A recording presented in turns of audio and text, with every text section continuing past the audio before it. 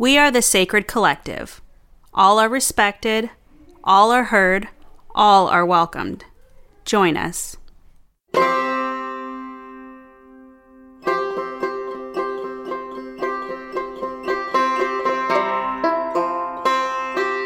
Welcome, everyone, to the Sacred Collective podcast. We have a special guest today, Lucas Wilson, and we were just talking before we got on and started recording, just kind of how we kind of came across each other's paths, I guess. And I will say that Instagram, social media, is a cool thing.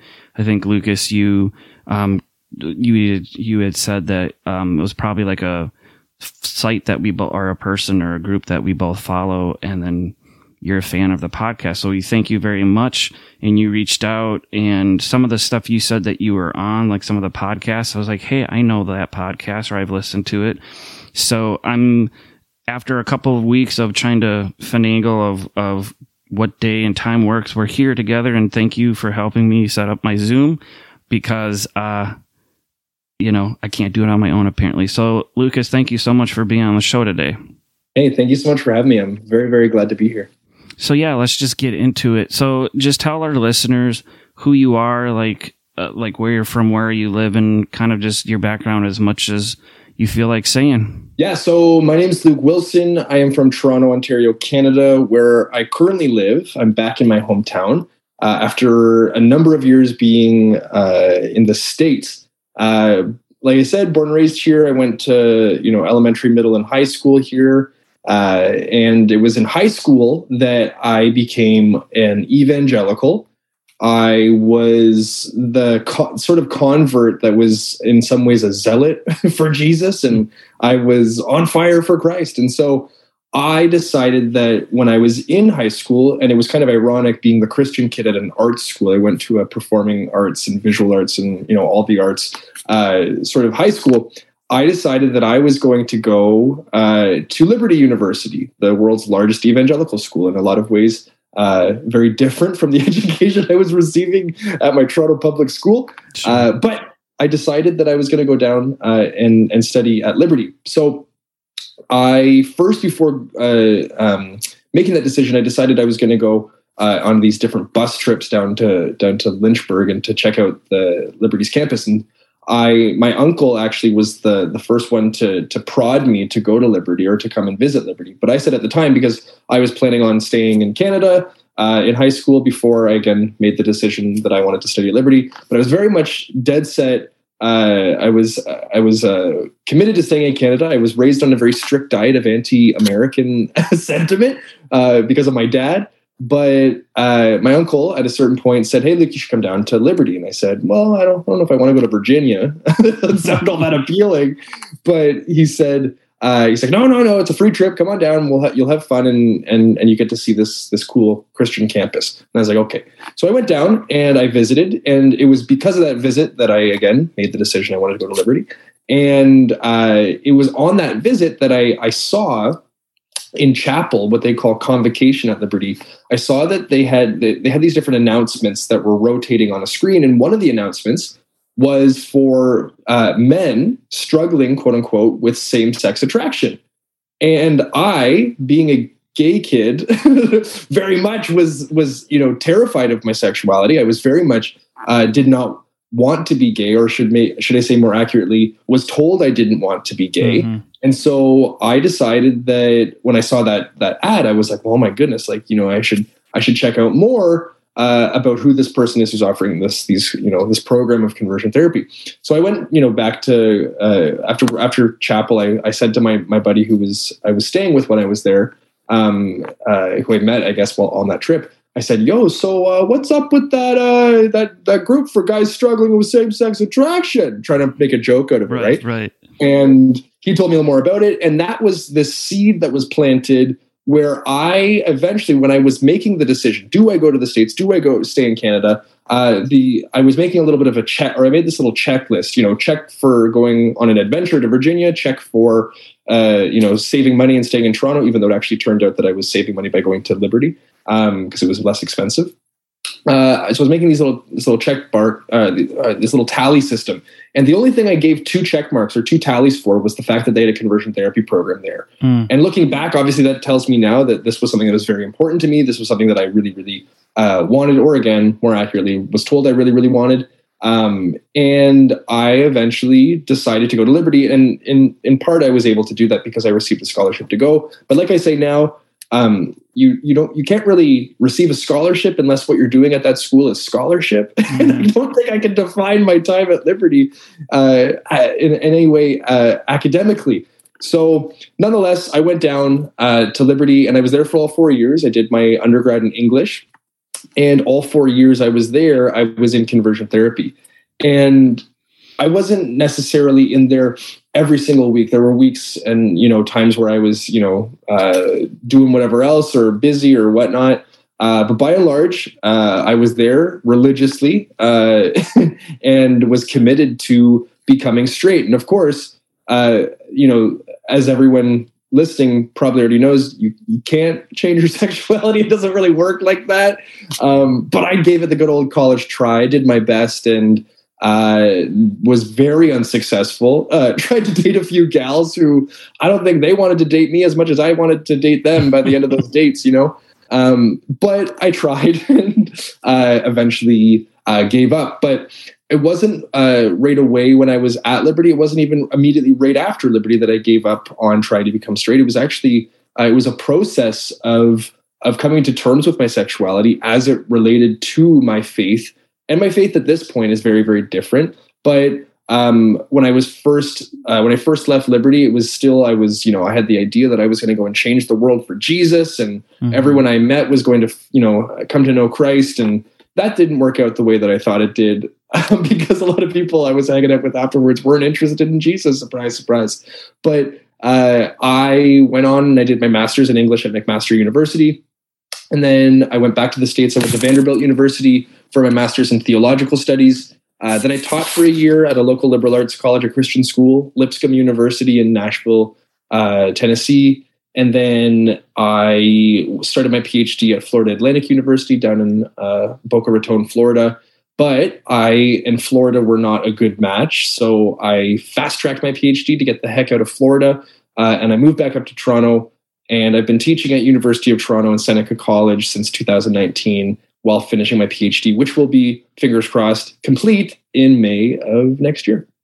Wow, that's quite a lot, quite a story, and congratulations early on that. I know I didn't do a PhD, but I know doctoral work is a beast. So kudos for doing that, because there's a lot of people who do PhDs or other doctorates and they do ABD, all but dissertation, and your dissertation is a beast. It's a bear. Yeah. Wow. Thank you so much for just that little bit of that background and bio. Let's just kind of dig in a little bit to Liberty. Most people who listen are more, if they're Christian, they're progressive on the progressive end. Some might be evangelical, but for those, Liberty is, like you said, Lucas, that it's the biggest evangelical college in America. It's also started by Jerry Falwell Sr., and other people know his asshat of a son, Jerry Falwell Jr., was the one who was there kind of taking over. Not much anymore. He got kicked out, which we could get into that. But yeah, I mean, I grew up in the evangelical world myself. I grew up in the Assemblies of God. And so I went to a Pentecostal Bible college here in Minneapolis, where I'm from, Minneapolis, St. Paul area. Not too far from Canada, just about a good 8-hour drive north, even though I've never been to Canada. Come on up. Yeah, I just don't know a lot of people from Canada. And when you could go over the Minnesota border, there's really nothing until the closest city is Thunder Bay. But then we're actually closer to Winnipeg, I guess, than Toronto's quite far east of us. But yeah, it would be cool. I've always wanted to go up to Toronto. But anyway, so I understand the evangelical school, college. I know for me, my education didn't really feel like an education. It felt like a Bible camp, or, that lasted 4 years. But yeah, maybe just tell us a little bit real quick about your time at Liberty of like you said, the gay conversion therapies programs and stuff that they had? Because I mean, that's just, let's be honest, gay conversion therapy is outright horrible and should it be illegal everywhere. But kind of just maybe jump down through there, because I mean, I'm just shocked that even in evangelical school, yes, they can have their own theology and stuff like that, why they would even have something like that at a school, and how hurtful and toxic that is. Yeah. First of all, I should say, if in fact you were to cross that Minnesota border and go to Thunder Bay or Manitoba, do yourself a favor and don't. Neither spot are very cool. But if you do come to Toronto, yes, you now have a friend in Toronto to come visit. Thank you. Yeah. So Liberty, yeah. So Liberty, I remember one time I read an article by Brandon Ambrosino. Brandon Ambrosino was one of the first openly gay men who went to Liberty. He never actually finished there, but he wrote a number of articles about Liberty. And he's actually done some really good investigative journalism, particularly with Politico as of recent. But one of his early articles, it's called like Gay at God's School or like Gay at Jerry's School or something like that. And in that piece, he talks about, he's like, Liberty's not exactly what you think it would be. And I'm here to say, no, it's precisely what you think it would be. Liberty is a place where anti-intellectualism reigns supreme, where they operate on a binary understanding of the world. It's either or, right, wrong, good, evil, of God, of the enemy. It's a place that intellectual curiosity is discouraged and stymied. It's a place where folks follow a number of cultural and religious scripts, mostly to do with gendered scripts. So women have a very particular way of being, and if they don't, or they have a prescribed way of being, and if they don't follow that sort of script, then there are consequences for that, social and also institutional consequences. Same with men. There's a very particular narrow sexual ethic. There's a very particular narrow way of being in general, right? That there are a number of rules, from dress code to curfew to ways that folks from the opposite gender are to interact, et cetera, et cetera. And so it's a place that fines and punishes students if they are not in line with the Liberty Way. The Liberty Way is their student code of conduct, and it's strict. It's precisely, again, what you think it would be. And it's a place where you don't have the standard or typical undergrad experience. And I think for some people, that's what they want, right? Like they want that safe, quote unquote, Christian atmosphere, but whether or not Liberty is all that quote unquote that Christian is a question in of itself. Right. But it's a place that really does not promote exploration or liberty, as the name might suggest. It's a place that really pushes students to follow a very prescribed, specific, narrow way of being. They used to call it, when I was there, they said it was peer pressure in the right direction, which is a terrifying phrase. Yes, and of course it's not. Yeah, it's not even peer pressure, right? It's institutional pressure passed down to RAs who are forced to fine and punish students or their peers, right? So it's very much this institution that tries to mask itself as just this bastion of Christian, young adulthood, when in fact it's this place that monitors and monitors and controls their students and how they act. And so for me, I became a Christian in grade 9. I wasn't raised in a Christian home, but I became super religious in grade 9. And so when I got to Liberty, I was like, oh, I'm on board with everything. I thought everything that was Christian was cool. And I think it was mostly because it was so foreign in a literal and figurative sense in Canada, because there aren't very many Christians in comparison to the States. In the States, there's just a larger evangelical population than there is in Canada. And I was one of very few Christians in my high school, and my youth group was quite small. And so being in this place with all these Christians, all these young Christians, and being in a place where everyone seemed to be on the same page at the time was so appealing. Because again, I loved the idea of homogeneity. I loved the idea of everyone being a part of something that was greater than ourselves, but also something that allowed us to thrive, or at least what I thought at the time was thriving. Looking back, it was like incredibly oppressive, and it was incredibly, manipulative how the school operated. But at the time, I thought it was great. And I think that Liberty is very strategic in how they come across to their students and how they control their students. Because if in fact students thought they were being controlled, if in fact students thought they were being monitored or whatever, of course they wouldn't like it. Of course they wouldn't want to do that. But Liberty has this way of being that makes it seem as if, they're just an institution that allows or fosters this sort of ethos, when in fact it's very controlled. It's very designed how they, again, control their students. And so I was there from 2008 until 2012. This was before Jerry Jr., who you referenced, to use your language, an asshat. And I think that's an apt academic way of putting it. I think that the way that Jerry became was really after I had left. And I think that also lines up with the timeline. If anyone has been following the debacle that is Liberty University over the past decade, who has become known as the pool boy, his name's Giancarlo Granda. This was around the time that they met Giancarlo Granda, or just before. And then, of course, 2013, we see Trump at Liberty. And then after that, we see Trump again. And then we see Trump again. And then we see Mike Pence. And we see all these other folks showing up to Liberty and speaking, who are part of the conservative sort of constituency within the states. So when I was there for the 4 years, was very much drinking the Kool-Aid. I was very much on board with everything, which is in part why, of course, I went, or in large part why I went to conversion therapy. What happened was there was on our dorms we had RAs, then under them we had spiritual life directors, and under them we had prayer leaders, and then there were the rest of us plebeians underneath all those spiritual folks. But one of my spiritual life directors one day, he made a move on me, and I had never really done anything with anyone.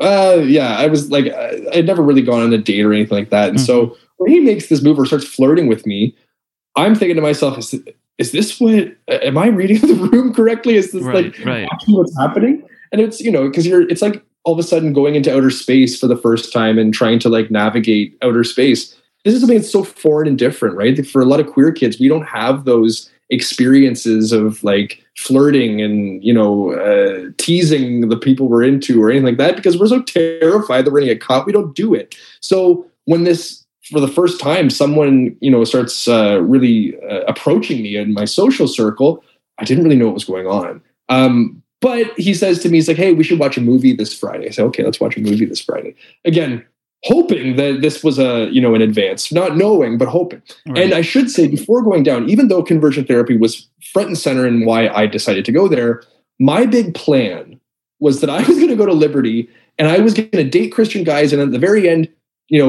switch teams, go to conversion therapy, find a wife, marry her, and off I'd leave. Because my thing was, before that, I didn't want to be a bad Christian witness to any of the folks in my high school. And I thought if I were to come out as gay, or for anyone to know that I was gay, that would ruin my Christian witness and I wouldn't be able to be as effective in evangelizing. And so I never came out in high school. I never told anyone in high school. And I never dated or did anything in high school. So when I got to Liberty, I was like, well, this is a safe place. Everyone's Christian. So I might as well go and have my fun. And then at the end of it, again, find a gal and get married, which of course is so objectifying to women, right? I'll find a gal, any gal will do. It's it doesn't matter who, but it just, as long as she was a woman. But that was my plan. But that plan was foiled because of what happened with my spiritual life director. So he and we had this really bizarre romantic encounter, and I won't go into details, spare you that. But it was really, really weird. And afterwards, I said to him, I was like, "Hey, we need to talk." And he's like, "There's nothing to talk about." And when this is your first, romantic encounter, you're like, "What in the world?" You almost feel like you're excommunicated, right? There's nothing to speak about. So I freaked out and I was like, I need to talk about this. I don't know who to talk about this with. And I'm like this, whenever I'm upset or, anything's going on in my life, I have to talk to someone because I'm a chatty boy. And so instead of chatting to anyone, because I wasn't about to tell my friends and lose my friends that I had made because I was gay. And of course, being gay at Liberty is not all that cool. So I was like, who do I talk to? So instead I would just cry in the parking lot and call my mom afterwards and not tell her anything. But again, just to have that familiar, comforting voice. So eventually I had a friend of mine. He used to always come to my work with me. My work, I was able to have people come and like sit in my workspace. And unless the phone rang, I could do whatever I wanted. So I would bring like friends and we'd do work at my work. So we're sitting there, we're chatting, and he knew something was wrong. He knew that on my dorm that there was an issue between me and my spiritual life director. So he said to me, he's like, what's going on? I said, well, I can't really tell you because I don't really want to get into the details. Meanwhile, I was dying to get into the details, but I said, but you know what I can do? I can read you a poem I wrote about it. So I wrote this poem. It was called, and it's so cringy, it was called, You Ever Notice How Cold It Gets in the Fall? And I read him this poem thinking that I'm being covert. I think that I'm like not giving away, what happened in explicit words. And afterwards, he's looking at me, this my buddy.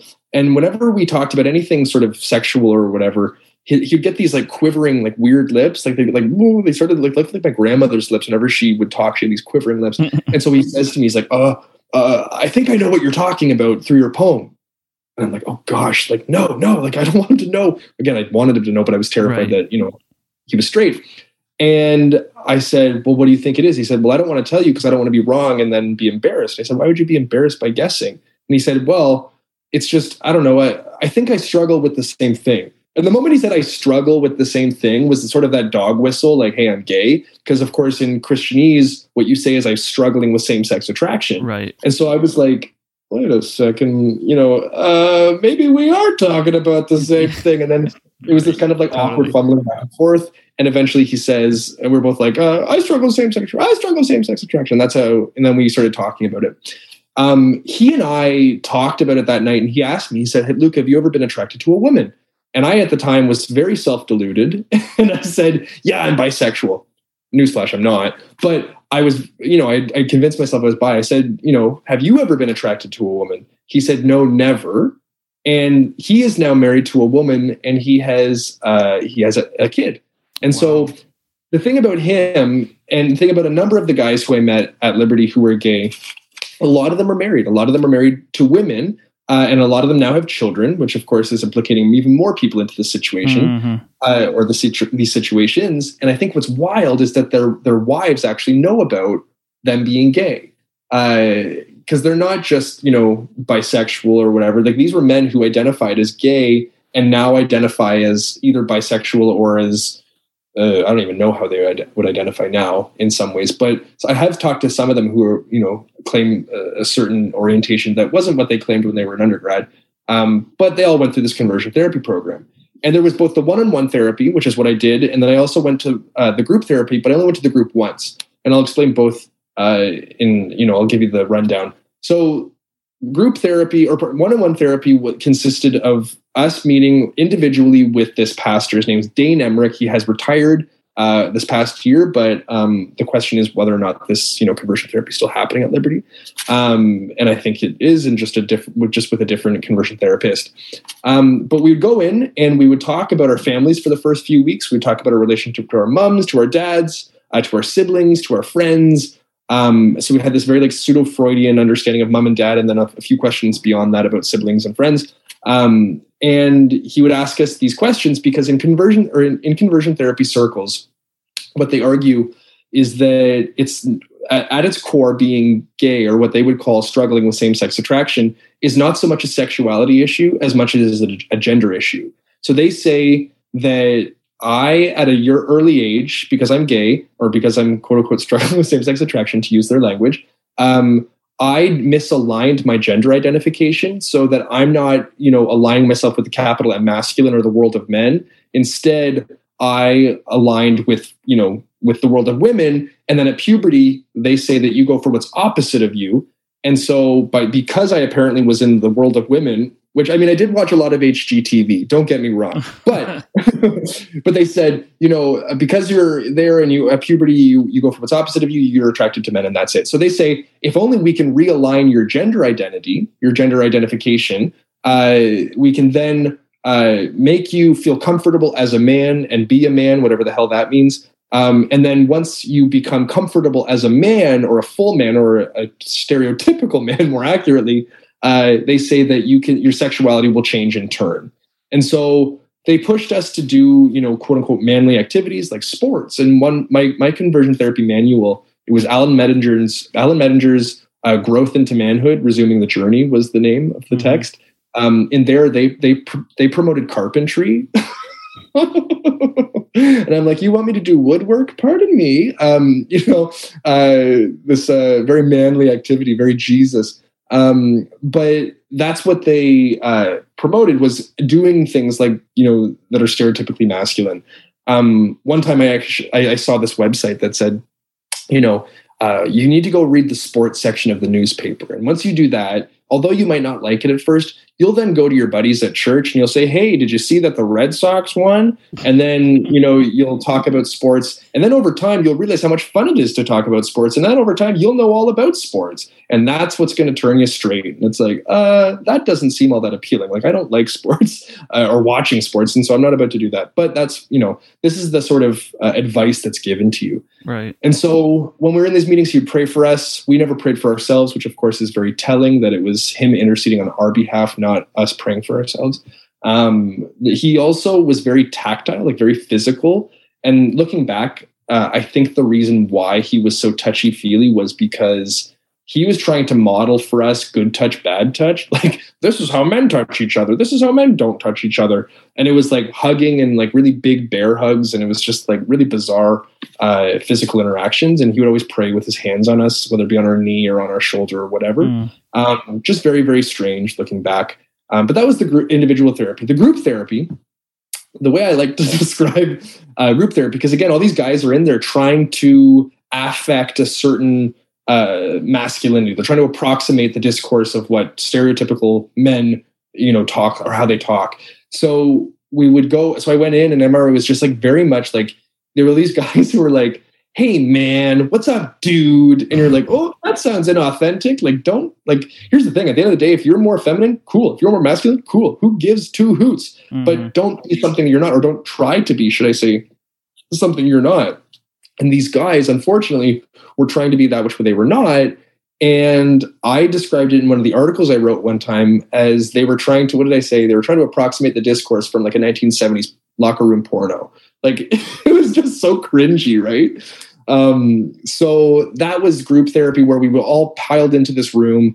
We all sat and talked about, our quote unquote struggle. We talked about the text we were reading. We prayed. And we also discussed our victories, quote unquote, and our slip ups. And that happened in both individual and group therapy, where you would talk about things that you did that were victories. So things that you bounced your eyes, you didn't look at porn, but instead went and hung out with a buddy. Those were like the victories. The slip ups would be things like, oh, I kissed a guy, or oh, I lusted, I masturbated, like this kind of stuff. Right. And you'd have to recount it in a really like uncomfortable process. But that was mostly in individual therapy, but also in group therapy as well. You'd share just whatever the quote unquote spirit was telling you to share or leading you to share. But yeah, that's a general overview of the conversion therapy program there. Needless to say, very ineffective. And of course, here I am now, a big old queer in Toronto. But yeah, that was what I went through for 4 years. And it was not good. It was certainly damaging, to say the least. Well, I'm so sorry you had to go through that. There were so many cringy things when you just were discussing that of that, and I'm a straight white male married to my wife, and hearing this, I know so many friends of mine who are gay, who are queer, and having to deal with this shit. And it literally, from the bottom of my heart, it breaks my heart, because one of the main reasons I left evangelical Christianity was literally their stance on homosexuality. Is they kept pushing it. And all these evangelical schools that I went to for my undergrad and for my master's, it was always like you could poke holes through their theology, you could poke holes through their hermeneutics, but yet they still believe in that narrative. They still push that narrative. They still push that indoctrination. And I don't understand. I mean, I will say a lot of evangelical schools, at least from where I'm at, don't push conversion therapy. It's just kind of like, well, it's kind of like the military in some ways. Like, don't ask, don't tell. Like, if you're gay, cool, you're gay, but don't, throw it out there for everyone to know. But you're the second person that I've interviewed who went through gay conversion therapy, and just not just the horror and the fakeness of people, like kind of like that bro language that you're saying, like, what's up, dude? What's up? Like pushing kind of just language and these, what quote unquote masculinity is just, we could be here all day just talking about that. But thank you on that tutorial of like the gay conversion therapy there. And I guess I would say even too is gay conversion therapy doesn't work. Just doesn't. There's I don't know if you saw the Netflix documentary that came out just a little bit ago. I forget what it was called. I watched it. Pray Away? Huh? Pray Away? Yeah, Pray Away. Fantastic. And loved how they just showed like such a piece of shit Exodus International is and was. I don't know if it's done or it's still kind of whatever. And how some of the early founders were like, yeah, we were always gay, but we got into this gay conversion therapy circus. And it's just fascinating to see, like, they were like, I knew I was gay since a kid, and I've always been gay, or I've always been bi, or I've always been a lesbian. And how they just never could live their authentic self because there was this narrative within their idea of Christianity, within their evangelical churches or their jobs, that controlled them, indoctrinated them, use whatever word, that they couldn't be like that. And then there was this one woman, I forget, and I loved how it showed her and her wife now getting married, but how she was a part of it for so long. And then she finally realized, once she saw the negative effects it did to other people, where she was like, I'm not living, my true authentic self. I'm not living into my true identity. And I mean, I kid you not, I bawled like a baby, because I was like, why? Not just that what people in the queer community go through, but like that plus what the church does, how churches do not think what they're doing is wrong.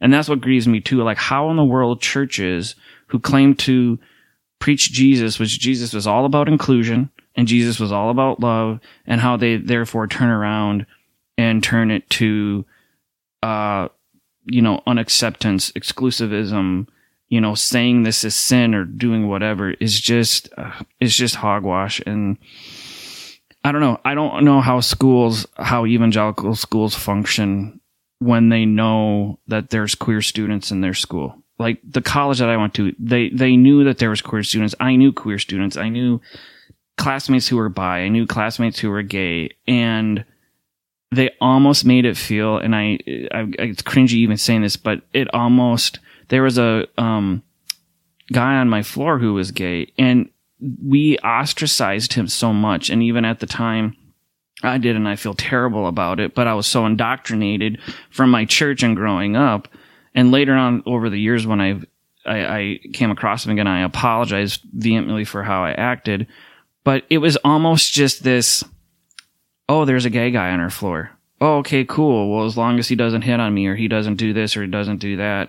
And all these years later, after I left evangelicalism, I just sat there mad at myself for how I acted as a young adult, but then even more pissed off at the church for throwing this narrative and throwing this theology out that says queer people are less than, or queer people aren't loved by God just the way they are. And I tell people all the time, that was the first thing I deconstructed, because I'm still Christian or Christian adjacent, I would say. But that's the first thing I deconstructed, because I was like, I have too many friends and too many family members that are gay to say that, anything like that is wrong, or it just doesn't even compute, in my head. Like, there's no mental space in my head where if someone's like, hey, I'm gay, you grew up in the church, do you think it's wrong? It's like, no, absolutely not. I have a very close friend now that I just became friends with, about 6 months ago, and she's an atheist. and and a lesbian, and she's like, well, are you okay that I'm a lesbian and I'm an atheist? I'm like, yeah. What? why would that be a thing? And she's like, oh, well, you're like the only Christian that I know who's okay with that.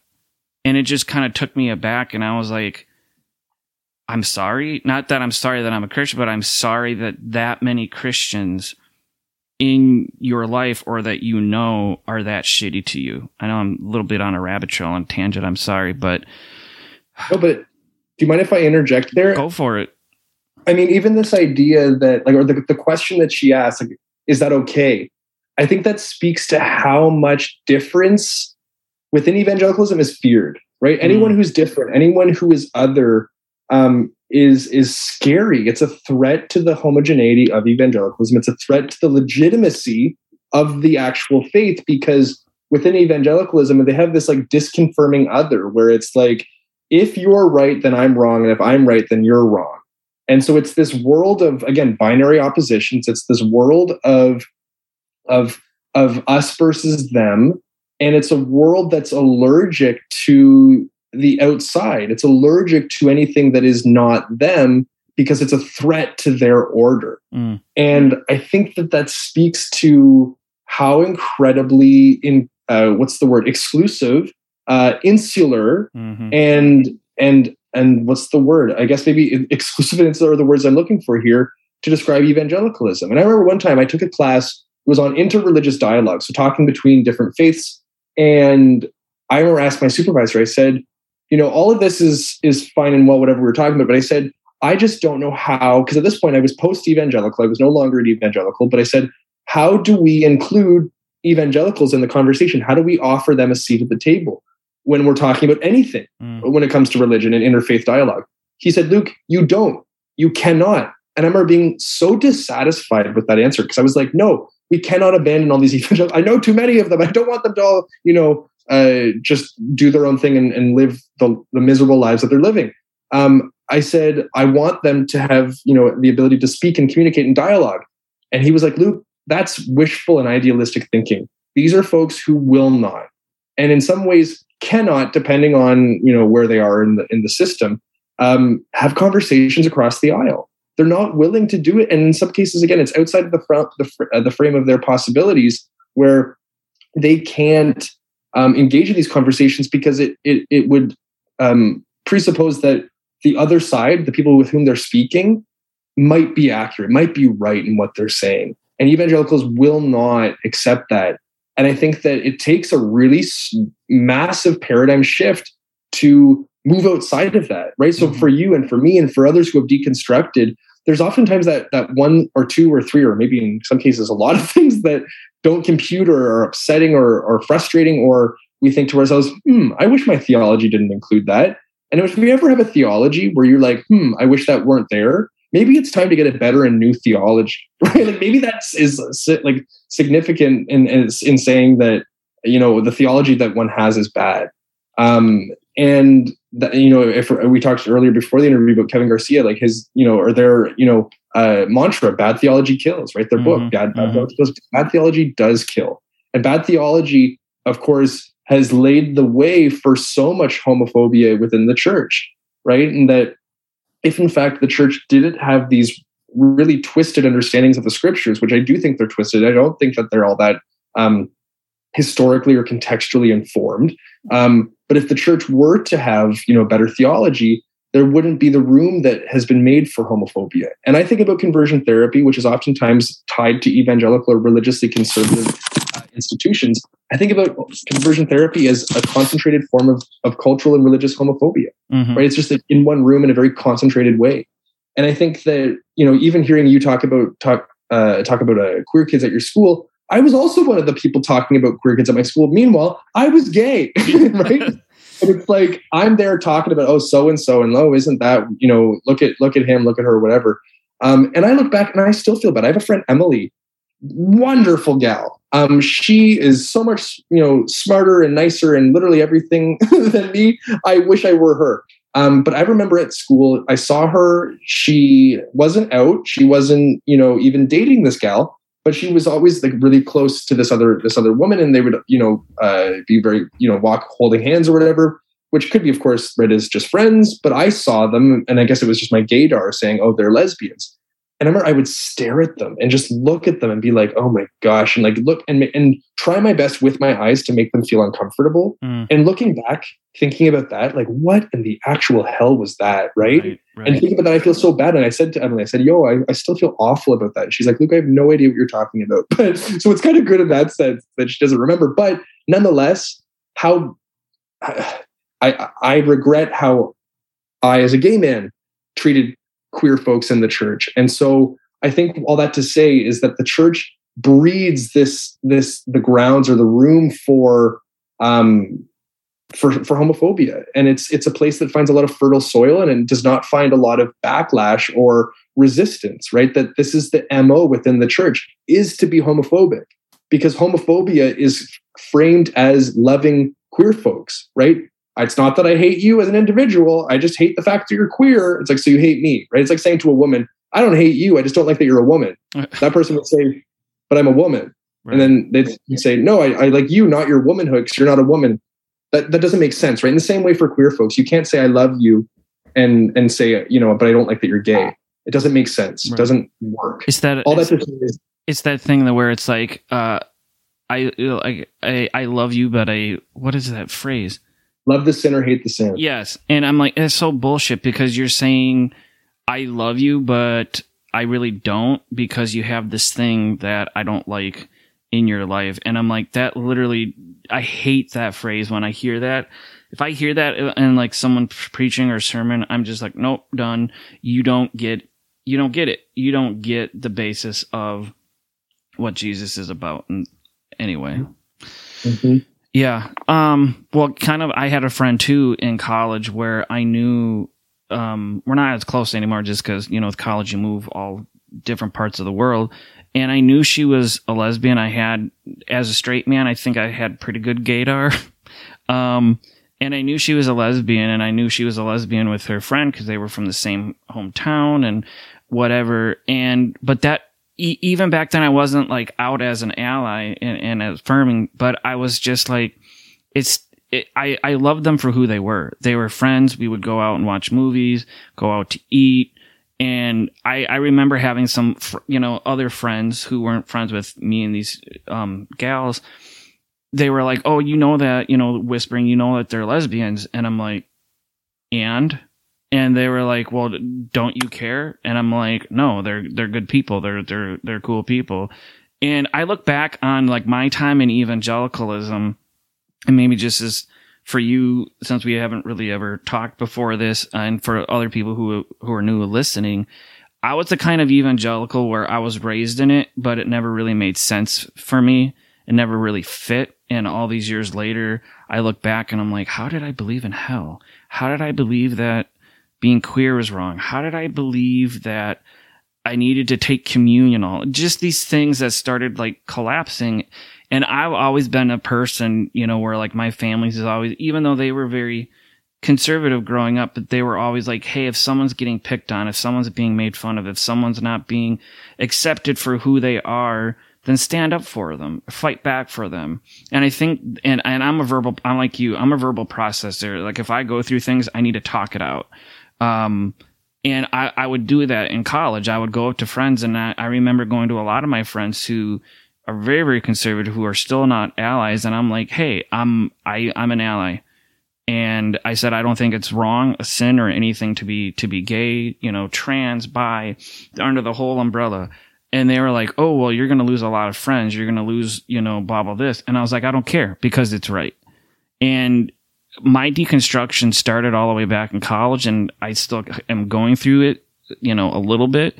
But it's going back, and I guess to put a pin in it after this, I think what you said, Lucas, hit it out of the park. It's fear. It's fear. Evangelical Christians are desperately afraid of fear, because fear that they're going to control the narrative, fear that once people like you or me or others start realizing like, hey, that theology doesn't make sense, And if I think that this is wrong, what else is wrong? What else doesn't make sense? And so it's like it's like that Jenga piece. You take that right Jenga piece out and then it all starts collapsing. And I mean, that's what happened for me once I was like, hey, I'm an ally for the queer community. And I pulled that out of my evangelical theology. And then I was like, well, hell. And then this, and then this, and then this. But it's so, and I have so many friends and family actually who are still quite evangelical, and a lot of them are great people. But it's when you start talking even now about homosexuality, you start talking about politics and to be more progressive or all these things, then it's like you can honestly see them like your person that you knew growing up, like quivering, like in the lips, and you see them start to sweat because they're so fearful that everything that they believe in, all of their theology, all of this stuff is going to start crumbling down, and they don't want to do that. And I have actually had people tell me, Brian, your theology, your outlook is probably more right. I just don't have the emotional or the spiritual capacity to go down that route. So they've even said, okay, you're probably right, but I'm not going to take the time to do it. Even though it might be spiritually beneficial, it might be emotionally and just beneficial in general, I don't have the capacity or the time to do it. And that's just sad. It's just sad to me, how people, if they know something is toxic, if they know something is hurting their brothers and sisters, why they wouldn't take the hard road and do what's right. Mm-hmm. And that again, it goes back to the question: is that a theology worth having? Right? Correct. If you're so scared of not only just entertaining questions, right? Like and just thinking about ideas, like if ideas themselves are scary and threaten the legitimacy of your faith, then it sounds to me like your faith isn't one worth having. And I just think to myself, like, this idea that if I am to question this might question this, and this. It's like, yeah, maybe you should start pulling on that thread. Maybe you should start unraveling, because if in fact your faith is so worth having, and if in fact your faith is so worthy in general, then you can deconstruct and then reconstruct. It's kind of like a little Lego set, right? Yep. Take it apart, see how it works, and put it back together. Again, most likely what's going to happen is that you're not going to come back to that faith. And that is probably indication enough that you shouldn't have that faith. Mm-hmm. But if in fact you really do hold fast to your beliefs, there is nothing wrong with exploring them, taking them apart, and then reassembling later. It might be in the exact same way. It might be in a new way, and probably will be in an improved way. Mm-hmm. But nonetheless, if in fact it's a faith worth having, you will have that faith later. It just might look a little bit different. Nonetheless, you should be interrogating, even if it's going to destroy your faith. That again is signal that you shouldn't probably be buying into the beliefs that you've bought into heretofore. Wow, that's really well said. Can't agree more. I want to pivot a little bit and ask about a podcast. I think you've been on a couple, but the one that I hinted at earlier was the one about good old Jerry Falwell Jr., the Mr. Asshat himself, and hopefully he hears this. He never will, but what was the name of the podcast? I forget. I listened to it a number of months ago. Gangster Capitalism? No, the other one that those two women did, where they talked about In God We Lust. In God We Lust, and where they kind of go over the whole debacle that's happening at Liberty. You were on one of those episodes, correct? Yeah, I was on the very last episode. I think it's called Survivors of Liberty. And I'm just curious. It's kind of cool that I got to hear you on that podcast, and now you're on mine. That's cool how those things work. How did you even get contacted to be on there? Was there like some open thing of, hey, did this happen with anybody or what? I'm just really curious about how that all went down. Yeah, so for that podcast and a number of podcasts like it, like Gangster Capitalism, if you haven't had a chance to listen to that one, it's phenomenal. And there's actually a lawsuit that's a result of that podcast, Gangster Capitalism, that I can't wait for Liberty to be exposed, as they've already been exposed through these podcasts, but even further through this lawsuit. But putting that aside, talking about In God We Lust, so there are the two women who are the hosts But the majority of the research done for that is done by investigative journalists who are behind the scenes. And I don't know if I'm allowed to say her name, so I just won't. But there's this wonderful journalist who's just phenomenal. Did she reach out to me, or did I reach out to her? I don't know how I would have reached out to her without knowing who she was. So she must have reached out to me. Yeah. She reached out to me, and I think that she probably found out about me. I have an email chain, so I could go back and check it out, but I'll just ad lib here. So she probably found out about me because of the articles and podcasts I had done before that. So I started writing about liberty in 2019. The reason I actually first started writing about liberty was because I wanted people to see on my CV, on my academic resume, I wanted people to see that I was different from them. I didn't want them to see liberty and think, oh, he's just a liberty type and he's trying to apply for this program or for this fellowship or for this position. So I wrote an article. It was through Queerty, which is a queer publication. And then I wrote another one through RVA, and then I wrote another one through Religion Dispatch. I wrote all these articles, and I started, posting them, publishing them, and posting them and sharing them and whatnot. And word started to get around, and people, started contacting me, including there's an article through the Rolling Stone. I'm in there. There was a few media outlets have contacted me to speak or whatnot. But I think that it must have been just, the writing I had been doing that they were able to find me. And then I got on, and the interview was actually 2 hours, but of course, the soundbite that they offered was, quite small, a few minutes. But yeah, it was, it's neat that people are becoming aware of liberty, for those who aren't aware of it. But also those who are aware of it, knowing that, there are journalists out there, there are people out there who are doing their best to expose liberty for what it is because of how damaging and how toxic the campus is.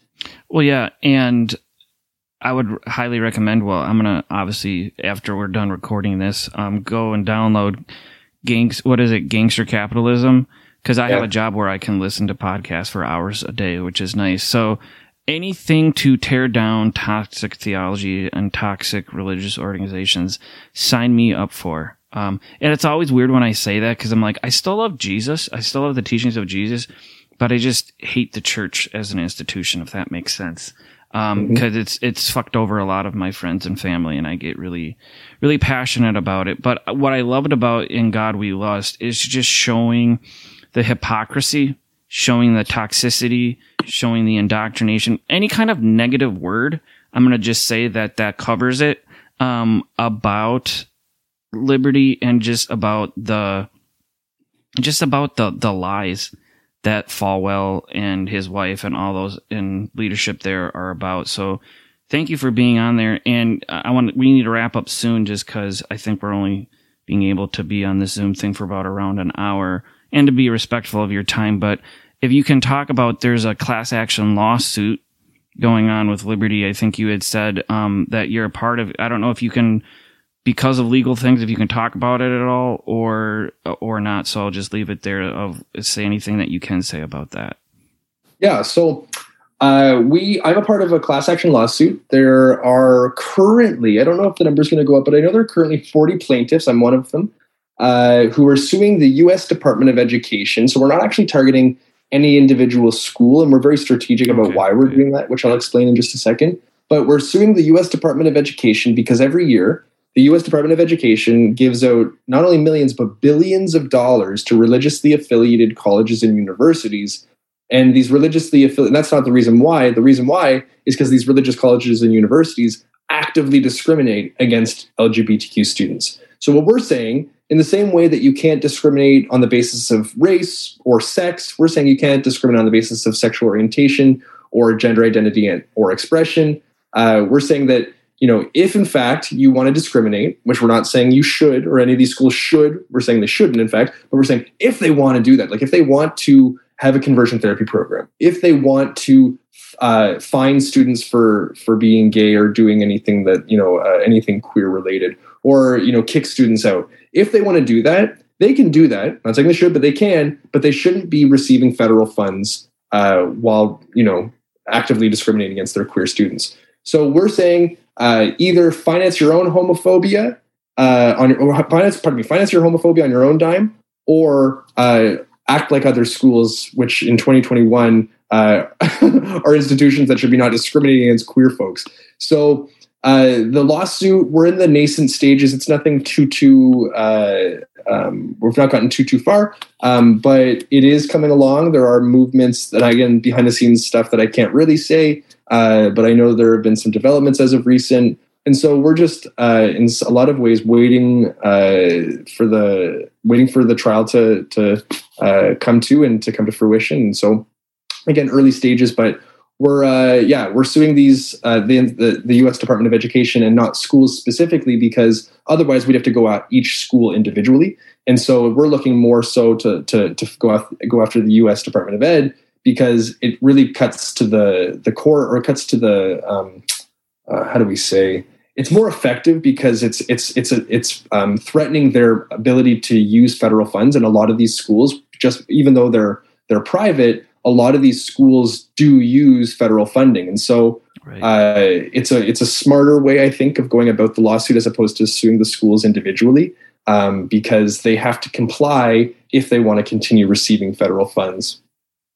All right. Thank you so much for it's unfortunate that lawsuit even has to come up, but thank you for being one of, like you said, 40 that is trying to keep the U.S. Department of Education accountable, and they shouldn't be giving any sort of, not one red cent, not millions or billions of dollars to these organizations. Because I definitely know schools here that literally will legislate like, oh, we get tons of money from the government, but if you're a queer student, you can't come. So can we do a little bit of a lightning round? Because this is really heavy and deep, and just some fun questions. I know I didn't send them to you, but they're just kind of fun questions to break up some of this really intense stuff. Are you Absolutely game? Are you game? 100. What is your favorite drink? And I want to preface it by, let's not say water, because we all need water, but what is something that you are, it's like, whether it could be certain kind of coffee, tea, cocktail, whatever. What's your favorite drink? Oh goodness. It's so bad, and I hate it in the sense, I don't hate the drink. I hate the fact that I like the drink. I feel like a 4-year-old. I love Coca-Cola so much. I can't deny it. What can I say? I just love it. And if it weren't bad for me, I'd be drinking it all the time, but it's my treat now. I try to treat it as a treat. But Coca-Cola, if not, maybe a second would be chocolate milk. I love me some chocolate milk, or a milkshake. Love a milkshake. Nice. Apparently I'm a sugary boy. Yeah, my favorite drink is a Diet Pepsi. I used to love Coke, but I can't do it. But I shouldn't like Diet Pepsi as much as I do. And then I like beer a little bit too much, probably more than I should, but it tastes so damn delicious. How about, what is either your favorite place you've ever vacationed or went on a trip, or a place that you've always dreamt about going and you hope to go there someday? So I'm definitely a city boy. I love to be in a big urban space. Not to say I don't like the beach. I love beaches a lot. But I'd have to say my favorite cities that I've visited have been Philly and DC. I love both of those spots a lot. But if I'm thinking something like more vacation-y, oh goodness. I don't know. Vacation. Oh, I love Montreal too, but that's another city, so it's not even like. Okay, that's fine. That's totally fine. And when I mean vacation, like I'm a city guy. I mean, Toronto's way huger than the Twin Cities, but I'm a city boy. My wife's from a small rural part of South Dakota, and whenever I go back there, I'm like, I literally get the heebie-jeebies, because I'm like, what do you guys do out here? I need people, I need buildings and things to do. So yeah, and I've always wanted to go to Canada, and I've wanted to specifically go to Toronto just because I love sports. I know you're not a fan of sports, but I love sports. I've always wanted to go to like a Blue Jays game, or even see like the Raptors, because I like basketball too. But then just all the history up there. I want to go to Montreal because Montreal is just gorgeous. I took French in high school, don't remember a lot of it, but I remember my teacher who lived up there for a while doing some of her master's work, and I've always thought it was really cool. So, hey, big cities, we're both big city people, so I really like that. Last question. What is one book, if you could only recommend one book for someone to read, what would be that book? Oh no. Oh no. I absolutely love Anna Green Gables. I cannot. I remember reading the end of that book. Well, I won't say what happens, but I remember just like sobbing. Oh goodness, Anna Green Gables. If we're thinking about like what's politically effective right now, I would say maybe like Margaret Atwood's *Handmaid's Tale*. Oh gosh, yes, or so good. Margaret Atwood's like *Surfacing*, a really great text as well. I also love Alice Munro's *Lives of Girls and Women*. But if I'm going to say favorite book, and those are all Canadian authors, I'm realizing as I say that, I'm going to say Anna Green Gables. Very good. I will say I concur with *Handmaid's Tale*. And I don't know if you've watched that show. My wife and I love that show. And I just love how Margaret Atwood, as a Canadian, has made America the villain and Canada as like this bastion of the safe place. And I think because I know a lot of people from Canada, and I'm like, and I always ask people from outside of America, I'm like, are Americans hated that much? Like, are we hated? Not us individual, but like, right. Do people hate our government that bad? Do people hate our politics? I mean, I hate it, and people laugh at me all the time. They're like, you really critique America. Why? And I'm like, because I can. The only reason I'm an American is because I was born here and my parents are from here. Other than that, like, if I was born 8 hours up the road into Canada, I would be Canadian just like you. I mean, anyway, I just love that, in watching that show, how it's like, let's go to Toronto, because Toronto's the big city, obviously. And they're like, that's where, like, the level-headed and smart people are in this weird, kooky cult that took over the government, which is Gilead. And I was like, I'm always cheering. I'm like, go Canada. Like, I don't like America. So, yes. Well, you know what? If you ever do read Surfacing, another one of her texts, just phenomenal. I think it's, anyway, have a read. But in Surfacing, the most American characters in the text, and it's very anti-American. It even compares essentially compares neoliberalism to like a Holocaust. But in that text, the most American characters are the Canadian characters. So it's Atwood's way of saying, hey, Canada, you're not as great as you think you are.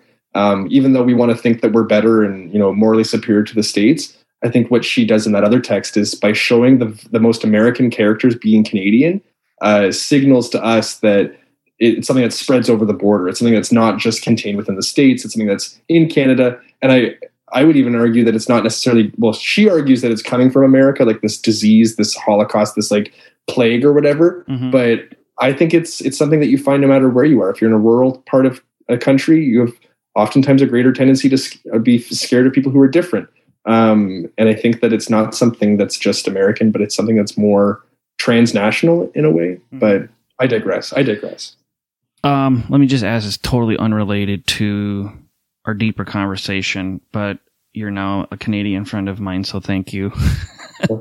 In America, this show is absolutely huge. I'm sure it was huge in Canada.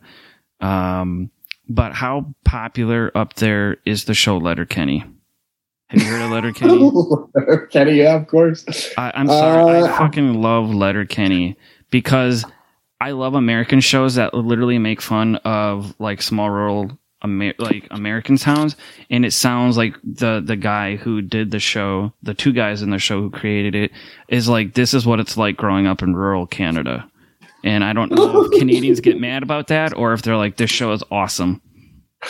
No, unfortunately, this is so bad. Like, when you hear about stereotypes about Canada, half the time, and I'd say not half that, it's like majority of the time, they're accurate. Like, it's not just these like, oh, we're just like making fun of, like, they're not inventing some sort of stereotype. Like the stereotype that is like depicted of Canada, and like even in the show Letterkenny, right? You have like the hockey jocks, like you've got like the more like a hick, sort of like a farm boy, right? You got like these very particular types, and it's so unfortunate because it's so accurate.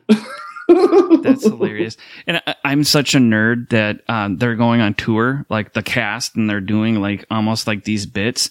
And so they're coming to Minneapolis in March. And so me and my friends are like, we got to go. I was like, oh my gosh. Are you, like, all my friends are freaking out. I'm like, do Canadians like this show as much as like Americans? And maybe we like it because we're like, they need to make more shows in America making fun of Americans. Cause it's like what you just said. Like, unfortunately, that's like that, and it's unfortunate, I guess, how Americans, when there's shows like that about our small town Americans like that, it's like, yes, they are.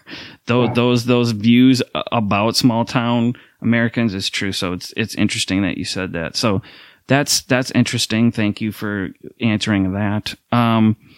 Thank you so much, Lucas, for this conversation. It's been a blast.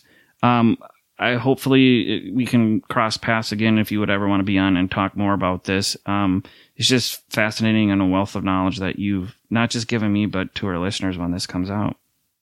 Yeah, I'd absolutely love to come back. You tell me when and where, and I will be there. Awesome. Thank you so much for having me. Yeah. And once again, thank you for all the stuff that you're doing with this class action lawsuit and just not just holding our U.S. Department of Education, but just, on the podcasts that you're on and just saying how terrible conversion therapy and all that stuff is. Kudos and thank you so much. And keep fighting that good fight. Will do. And if anyone is interested in following along with any of this kind of stuff, I post a lot of stuff on Instagram and also on Twitter. So I can, if you want to follow me on Twitter, it's at Wilson_FW, F as in Frederick. And then on Instagram, I'm at Luke Slam Dunk Wilson. All right, great. So please follow him and follow what he's doing. So Lucas, thanks again, and have a great night. Thank you. You too. See you, Brian. Bye.